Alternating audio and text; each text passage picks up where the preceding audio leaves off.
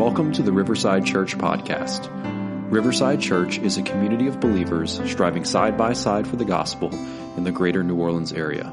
For more information about Riverside Church, go to riversidelife.org.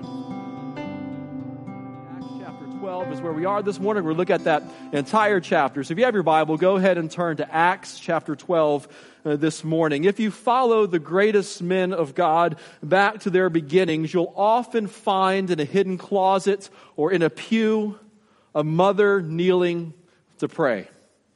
If you look behind Augustine, you will find Monica. If you look behind Spurgeon, you will find Eliza. If you look behind Hudson Taylor, he speaks of his mother Amelia.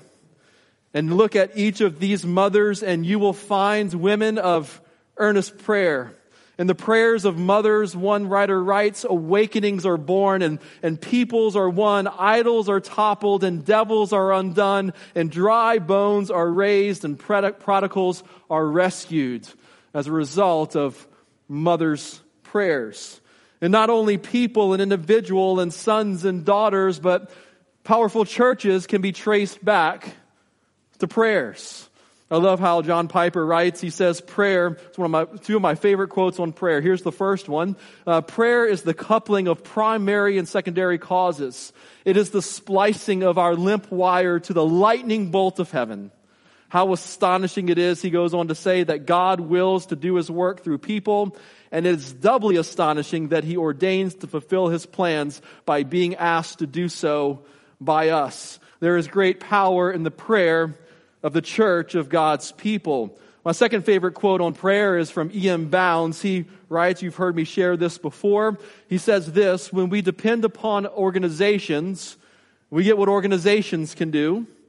When we depend upon education, we get what education can do. When we depend upon man, we get what man can do. But when we depend upon prayer, we get what God can do. If we've seen anything in Acts so far, we have seen the work of the Holy Spirit, and we've seen the work of the Holy Spirit, particularly in a praying church. As people hook their powerless wires to the lightning bolt of heaven and see the power of God manifest in their midst by the power of the Holy Spirit. The people in Acts, the church in Acts, they depend upon prayer, and they get what God can do. Acts chapter 12 tells us the same thing. We see a praying church yet again. And so we're going to follow that story this morning and see what truths we might be able to glean from it as we see this praying church. And many of us can testify that even a praying church is not a trouble-free church. Even a praying mother is not a mother who does not experience trouble in the home or the workplace or whatever it may be. A praying Christian is not a Christian without troubles. And a praying church, we see in Acts chapter 12, is not a church without trouble. So the first thing that I want to point out to you this morning in Acts chapter 12, 1 through 4, is that the people of God are persecuted. The people of God are persecuted. Persecution is inevitable. After all, we are loyal to a king that is not of this world. We are loyal to the King of Kings and the Lord of Lords, who is king over every kingdom, whose kingdom is the only kingdom who will not shake down in the end. The only king that will be standing in the end is King Jesus, and we follow him, and he is our Lord. And Jesus told us, in this world, not you might have trouble, you will have trouble in this world. Because this world is broken. And people don't like people following a king that is above every name. History is filled with people thinking if they could only silence Christians. History is filled with kings thinking if they can silence the Christians, then they will finally have the rule and reign that they've always desired. The people of God have been persecuted throughout the centuries, and here we see the people of God are persecuted, and they're persecuted particularly by a king named Herod. We see it in chapter 12, verse 1. At that time, as the church is expanding in Antioch and the gospel is spreading throughout Gentile territory, we see that at that time, Herod, you see it in verse 1, the king laid violent hands on some who belonged to the church. This Herod is Herod Agrippa the first. He was the grandson of Herod the Great that you hear about in the birth narratives of Jesus, this family was not very well liked at all. In fact, this Herod Agrippa that we read about here in Acts chapter 12 spent much of his growing up time in Rome. They put him in Rome to find some asylum for some time so no one would take his life. He was sent to Rome when Herod the Great was killed. Some describe him as a playboy and heavily in debt during his time in Rome. To make a long story short about Herod Agrippa I, the masses hated his family. He became, this Herod did, whatever he thought might bring him acceptance and accolades. There is nothing new under the sun. Have you ever seen a politician or a king who would say anything or become anything in order to have acceptance and accolades? Have you seen this? Still to this day, kings and kingdoms rise up and they will do whatever they think will bring them the most acceptance and accolades. It was no different for King Herod Agrippa I. In Rome, he was a Roman. In Judea, we will see he was a good Jew. And this Herod, he is after the church. He realizes that if he takes out the leaders of the church, it would get him some accolades, and there was nothing that he liked more than accolades. Look at what it says here. He laid violent hands on some who belonged to the church. And look at verse 2. He killed James, one of the apostles, the first apostle to be killed. Remember James, the son of thunder, James and John. This is not James, the brother of Jesus, but James, the brother of John. You remember he was the one that asked Jesus, in the kingdom, can one of us sit on your right and one sit on the left? And remember what Jesus told him, that you will drink this same cup of suffering that I'm drinking. And he does. He killed James, Herod did, the brother of John, with a sword. And listen to this. And when he saw it pleased the Jews, so he saw, this is how I can get accolades and acceptance. During this time of feast, even when all these folks are in town, he proceeded also to arrest Peter. He starts to see someone. He kills James and he gets all of these accolades. He kills James, the son of thunder, this young and passionate follower of Christ that probably, he was not only a leader in the church, but he was likely a leader in the marketplace as well. He owned a fishing business, you remember. And James is killed with a sword, and I'd imagine for the church, it felt like one of those moments where you think, man, at the prime of his life, in his 30s, this businessman and this passionate son of thunder, this follower of Christ, they took him out. And I imagine there were some questions from the church at this time, like, is God in control? Does he care? Does he have his providential hand over this situation? Because the way I see it, why didn't he stop this? It's a moment that can make us question the wisdom of God. And we see this throughout church history that's really puzzling. There's some, like even the reformers, like John Huss, who's burned at the stake. And then there's folks like Martin Luther whose life is spared. He's able to propagate the good news of the gospel of Jesus Christ. And why did God take this one so quick and this one saw a long, fruitful life? I don't know. But Herod knew something. He knew he could get the accolades and further acceptance of the Jews. So he went after the big dog. If they liked it when I took out James, imagine if I can get Peter. The Lord said, on this rock I will build my church. If I can take Peter out, can you imagine the accolades and acceptance I would get? So he arrests Peter. But Herod, his own worst enemy, was desperate for acceptance, and so he puts Peter in prison during this time because it's the moment of Passover, and he doesn't want to lose the favor of the Jews and kill someone during Passover, so he puts him under maximum security. It was the days of unleavened bread. Look at verse 4. And when he had seized him, he put him in prison, delivering over to 4 squads of soldiers to guard him, intending after the Passover to bring him out to the people. So Peter is under maximum security. This is 4 soldiers guarding him at the time. 2 would be chained to him and 2 would be standing outside the prison cell, and they would be on constant watches, rotating those fours throughout those groups of 4 throughout the watch. So he wasn't going anywhere. He was well guarded. He was locked up. This tyrant had him.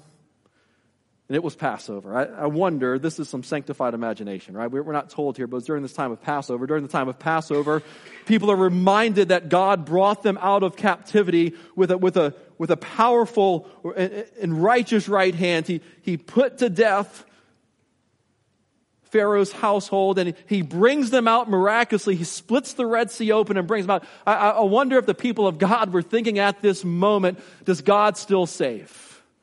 Does God still rescue? Is God still saving people this very hour? Does God still deliver his people? So James is dead. Herod's in control.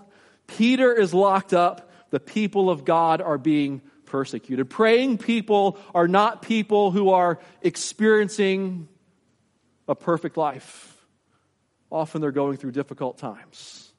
But the people of God are praying. Do you see it in verse 5? Don't miss this. Verse 5. So Peter was kept in prison, as I described to you a second ago. But earnest prayer was made to God by the church.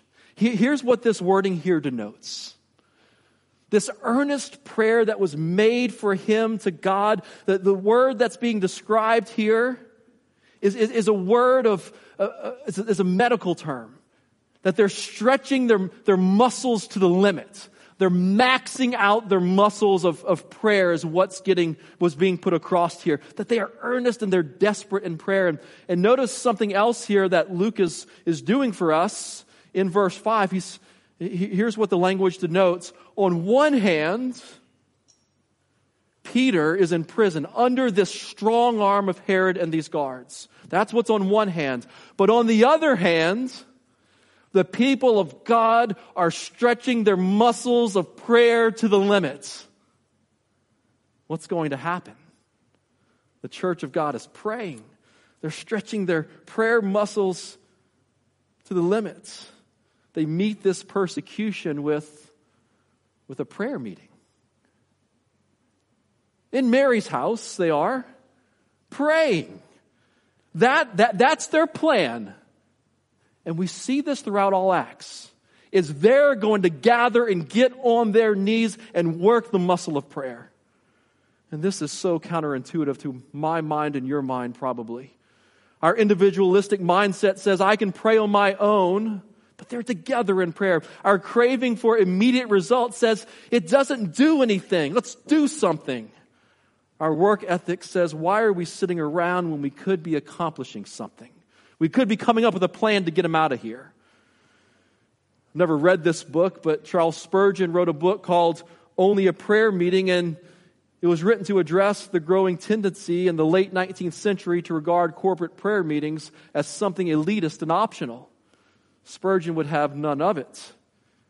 He said every church should meet for prayer, and without prayer, the church dies. Prayer is not a signal of last resort, but a declaration of trust in the sovereignty and the providence of God. So they're praying together, and this is the power of the church. They're praying earnestly, stretching that muscle. This is the same word, earnestly, that's used of Jesus in the Garden of Gethsemane. Lord, if it's possible, let this cup pass from me. A moment of anguish in prayer. There's probably some mothers this morning that feel that. Praying specifically for Peter in this case. So what's Peter doing? So the people of God are praying, and let's see what Peter is up to. We know where he is. Look at verse 6. I've thought about this a lot this week. Look at verse 6. Church is praying. And now when Herod was about to bring him out. Do you remember what Paul does in prison? Let me stop there for a second. He sings. Like he kind of stays awake and he kind of stays engaged. Herod's about to bring him out. Understand what's going on. Peter doesn't get this option to appeal to his attorney, right? And say, hey, dude, look, no big deal, at least a couple of years of appeal before they take your life. Like, you have time, Peter, don't worry about it. That's not what's going on this day. Like Herod said, you're going to die, I'm going to take you out, and I'm going to kill you by the sword. That's going to happen the very next day. So you understand, I'm not sure how many days he's been in prison, but his time is up. There's no appeals, there's none of that. On that very night, do you see this? I underlined this in my Bible. Peter was sleeping. Peter was sleeping. He was sleeping, bound with 2 chains, and sentries before the door were guarding the prison. He was about to die. He was heavily guarded, and Peter was sleeping. And not only was he sleeping, but how many of you would sleep in a moment like that? I don't know that I would. Listen to how hard he's sleeping. Hey, parents, you ever have a tough time waking up your kids? Like, you have to do that. I do this to my kids every once in a while. Like the earthquake thing. Like they're sleeping, you flip the lights on in the room and you say earthquake, you start shaking the bed. Anybody ever done that before? To rouse them up. That's Peter. Behold, look at verse 7. An angel of the Lord stood next to him, and a light shone in the cell. This is not like bright lights. This is like angelic light is shining in the cell. And then he had to strike Peter on the side. Like, this is not like a little nudge like, honey, get up. This is like, punch him in the, like, dude, get up. Like, Peter is out. Absolutely out. This angel struck him on the side and woke him, saying, get up quickly. And the chains fell off his hands.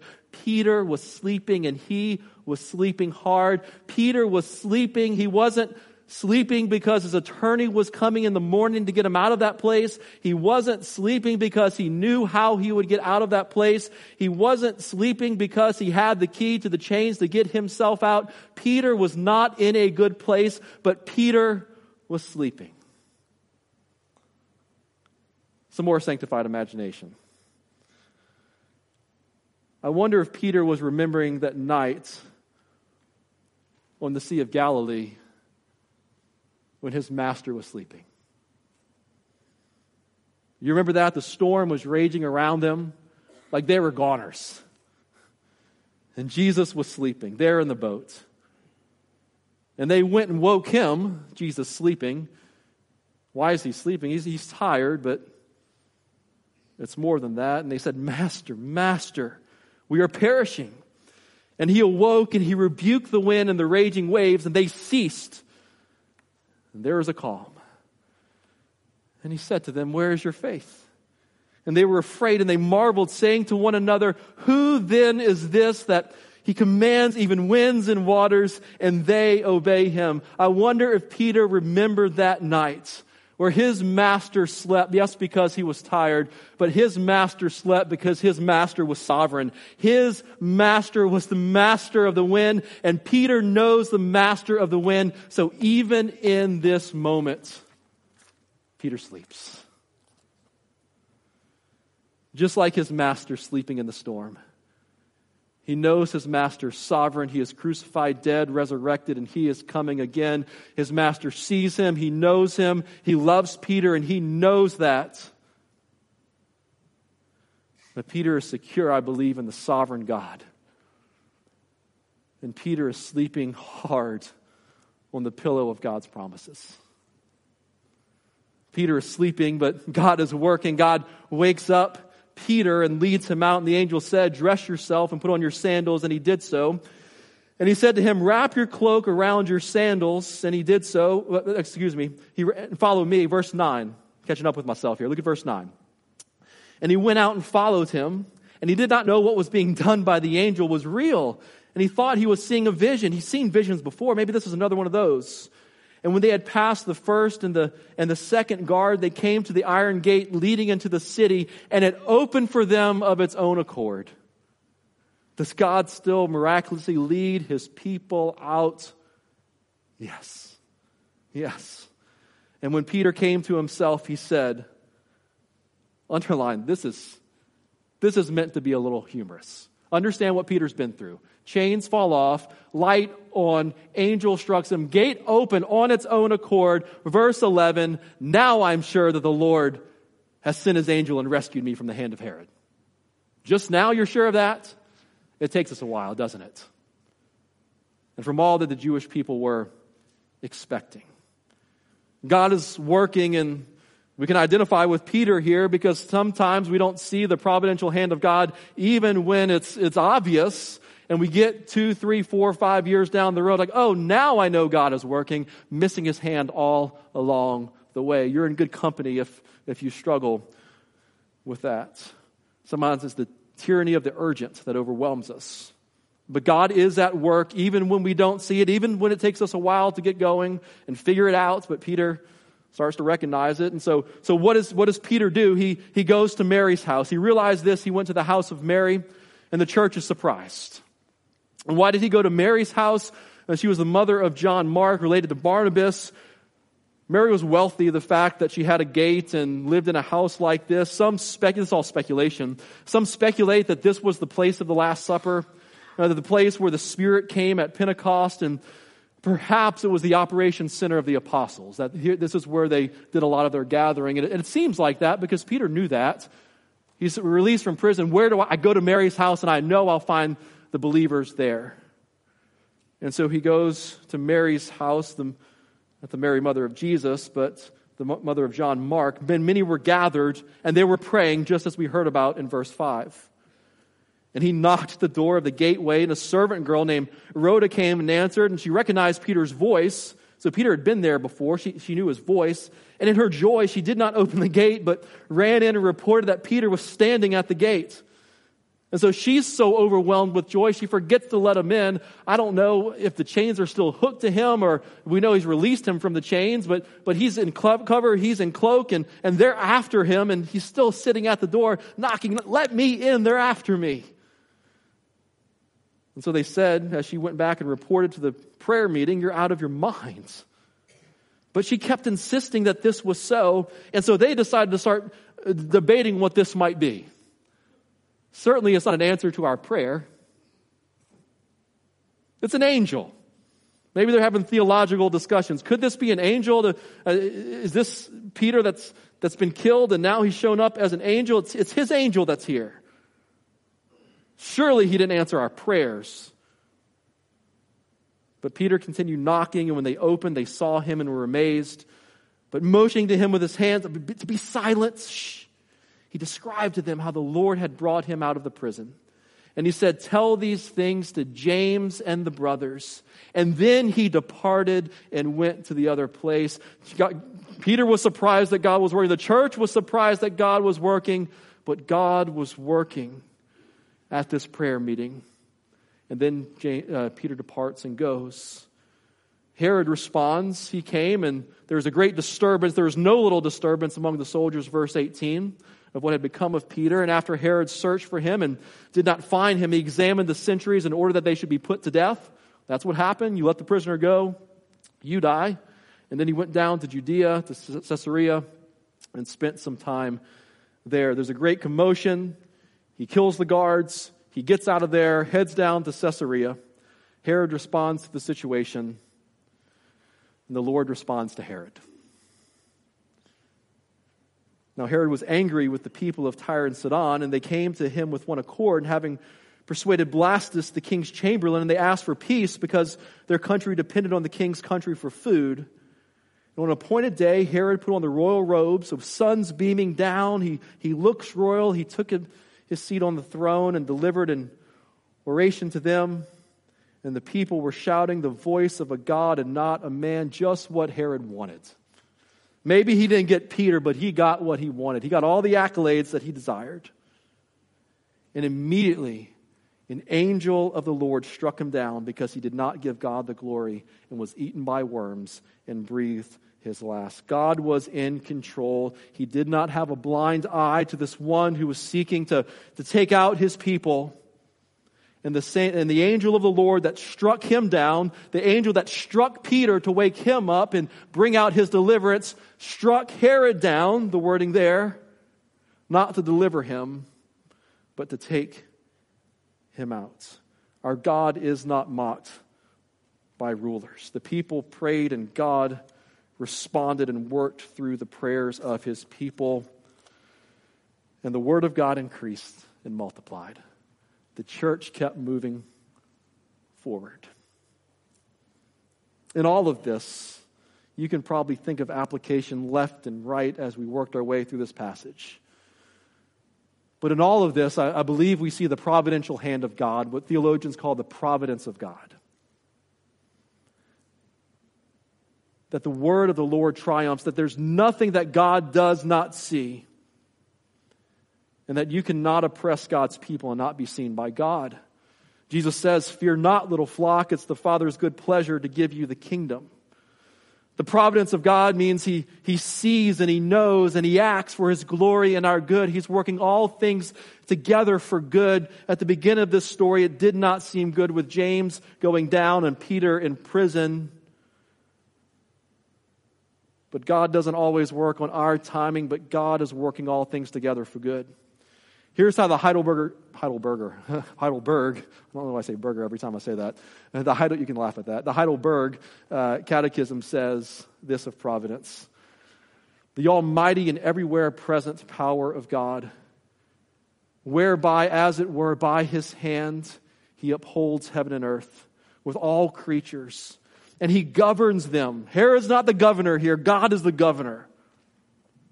That herbs and grass, rain and drought, fruitful and barren years, meat and drink, health and sickness, riches and poverty, all things come not by chance, but by His fatherly hand. Here's what the providence of God means. It means that God sees us.